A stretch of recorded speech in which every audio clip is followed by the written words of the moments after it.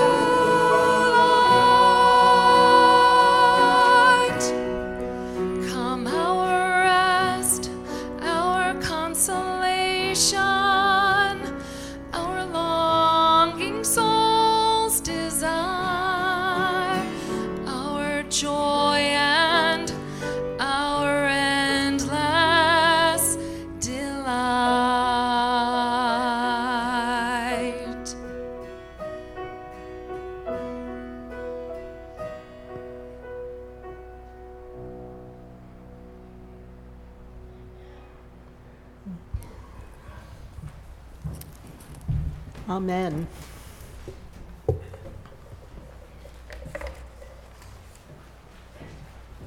Let us pray. Gracious God, may the words of my heart and the meditations of all our hearts be acceptable to you, our Lord and Savior. Amen. That's some rain, isn't it? Have you ever seen a really ugly car? I saw one. We were downtown and it was parked on the street. One of the doors was off. The fenders were held on with wire and duct tape. The tailpipe was resting on the ground, and its once vinyl roof was in tatters. What was left of the body of the car had been hand-painted so many times, my husband and I couldn't decide what the real color of the car had been when it was originally in great condition. I couldn't imagine it being able to move. But most interesting about the car was its bumper sticker. This is not an abandoned car. It moves. We live in a world that's often as ugly as that car. Yet Christmas is a reminder that God has hung out a sign next to everything that's ugly, and it reads, "No matter how ugly, this is not an abandoned world. And yours is not an abandoned life." And this is why Christmas needs to be a season and not just a day, even though very few of us do celebrate the 12 days of Christmas. I happen to be very thankful for them. And yet, in many ways, it seems as if Christmas is over. If you're ready to move on and get on with the new year and have Christmas behind you, you're not alone. Driving around the city, I saw many Christmas trees that were already taken down to the end of the driveway. And if we follow the lectionary readings for the next few weeks, we will bounce back and forth in Matthew's Gospel. But today, the Magi have come and gone, and God has Christmas travel plans for Mary and Joseph and Jesus. If they hope to get back to normal, their dreams are dashed rather quickly. The Christmas travel that the family does is travel in a new normal. If they had the old normal, then Joseph would make sure that he and Mary and Jesus were counted in the census, and then they'd go back home like they had originally planned. But the funny thing about babies, and I think those of you who have had children can respond to this, babies never let us go back to the way things were. All babies change our lives forever. And this baby, Jesus, is God in human flesh, and he sets a new normal for all of us. New normal also comes along when society as a whole or our personal life is hit with a seismic shift in circumstances. If you all travel by plane, you know that 9/11 created a new normal for all of air travel. If you've had a loved one die or have had a tragedy in your family, you know how your normal has changed. Mary and Joseph experienced the seismic shift with the birth of Jesus. God's new normal requires some Christmas travel from all of us. Matthew tells us that the Christmas travel begins physically as the Holy Family escapes from a deranged King Herod. The new normal of Jesus means joy and celebration and happiness. The new normal of Jesus also means trouble. The new normal that Jesus introduces means that anyone who trusts himself more than God, loves possessions more than people, or trusts rules more than grace, is going to go out of his way to end the travels of Christ. And this is what is behind the story of Herod sending soldiers out to kill the babies. We may prefer a different scripture today, but God's new normal tells the truth. On the one hand, we have little Lord Jesus, no crying he makes, but on the other hand, we have Rachel weeping for her children. God's new normal takes us through all the landscape of human emotion and experience. and Christmas travel takes us to the truth, and that is a little unsettling at times.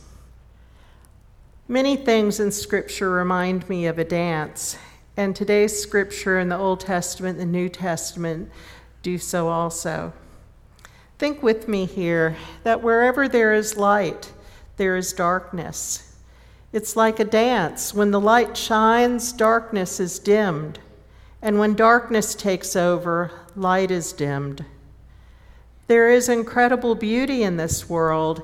We've just explored the season of Advent with lessons of joy as we celebrated the hymn, Joy to the World.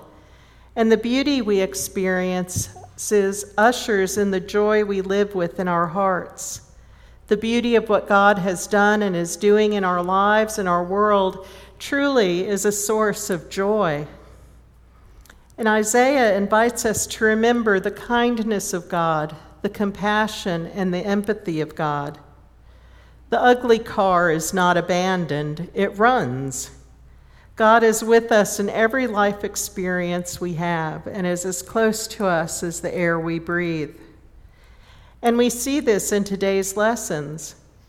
Isaiah is set against the story of Mary, Joseph, and baby Jesus fleeing to Egypt as Herod orders the slaughter of innocent children. Today's scripture brings to us the tension between discipleship and culture and between life and death. The difference, the tension that exists between the choices that we make. It's like an unlikely dance between lament and a life of joy. With the reality of suffering, pain, evil, and brokenness with us on the one hand, we have the life and joy of Christ on the other hand. The joy of compassion develops and grows within us as we live in faith with Jesus Christ. Christ is the source of all compassion. A professor and psychologist, Kristen Neff, writes that compassion involves the recognition and clear seeing of suffering. It also involves feelings of kindness for people who are suffering, so that the desire to help, to lessen suffering, emerges. And finally, compassion involves recognizing our shared human condition, flawed and fragile as it is. There's truth in her statement. Compassion moves us to reach out to be with those who are suffering in whatever forms their suffering exhibit. And when we do reach out, when you reach out, doesn't joy seem to bubble up inside of you? These two realities of lament over suffering and the reality that God is always with us and we are never abandoned sometimes seem like the most mismatched of dance partners, but dance they do nevertheless in these in-between times in which we live. Beloved, it's a delicate balance held in precarious tension, and we don't need to forget or neglect either partner. This dance keeps our feet and hands moving in loving service, our hearts beating with compassion and empathy for others, and our deepest desire for our lives full of hope. Life's choreography includes awareness of both pain and compassionate joy. We don't get through life with just an either or, but we get through life and we go through life with both. Today's scripture invites us to mourn the lack of control we have over life, because in life we will experience suffering and injustices, and we're called to lament them. And we're invited to cry for the children, weep for the sin that we see, and experience in God's amazing creation. And we're invited to act in compassion to address the suffering and injustices we see around us or what we might experience firsthand. And then we're invited to remember that God is with us. We are not abandoned. We are not alone. So hear the good news, you Christmas travelers, in God's new normal. Wherever we go, whatever happens, we are never off of God's map. God calls us to travel in the Christmas faith all life long, and we rejoice in this. We ask, why can't every day be Christmas? One of our favorite Christmas movies that we watch every year is Scrooge and the Muppet Christmas Carol. And the questions asked in one of those movies, or possibly both, why can't every day be like Christmas? I'd sing it, but you all would run away. It seems like it would be so simple, doesn't it? If only everyone could be a little kinder, a little more tolerant. If only we worked at it a little bit harder. But the spirit of Christmas is not enough. We need the spirit of Christ himself. Deep down, we know that. We know that Jesus didn't come just to establish a holiday, but Jesus came to establish and create a holy people. And that's what we're called to live into. And that only happens as we allow him to take up residence in us, allowing him to begin to change the way we think and make decisions, the way we feel, and the way we act. It comes as we follow him and allow him to transform us. And this is the hope of the world. This is when compassion gets expressed. This is where all Christmas travels eventually take us. And this is God's new normal we're called to live into. So hang on to every word from the Word made flesh and listen for that still small voice of God calling your name and bidding you home. For out of Egypt, God has called Jesus, and Jesus truly is our hope and our salvation. Let us pray. Loving God, we thank you so much that you call us to this new life of normal. We thank you for coming to us as Jesus and for showing us how to live, for opening our eyes to the world around us, and for giving us and equipping us a spirit to fight injustice, to speak up against wrong, and to reach out in love and compassion to those we see who are suffering. So, Lord, be with us. And as we approach a new year and a new beginning in some ways, we pray that you keep us aware of your presence and aware of life around us so that we might live in such a compassionate and generous manner. And we pray this in Jesus' holy name. Amen.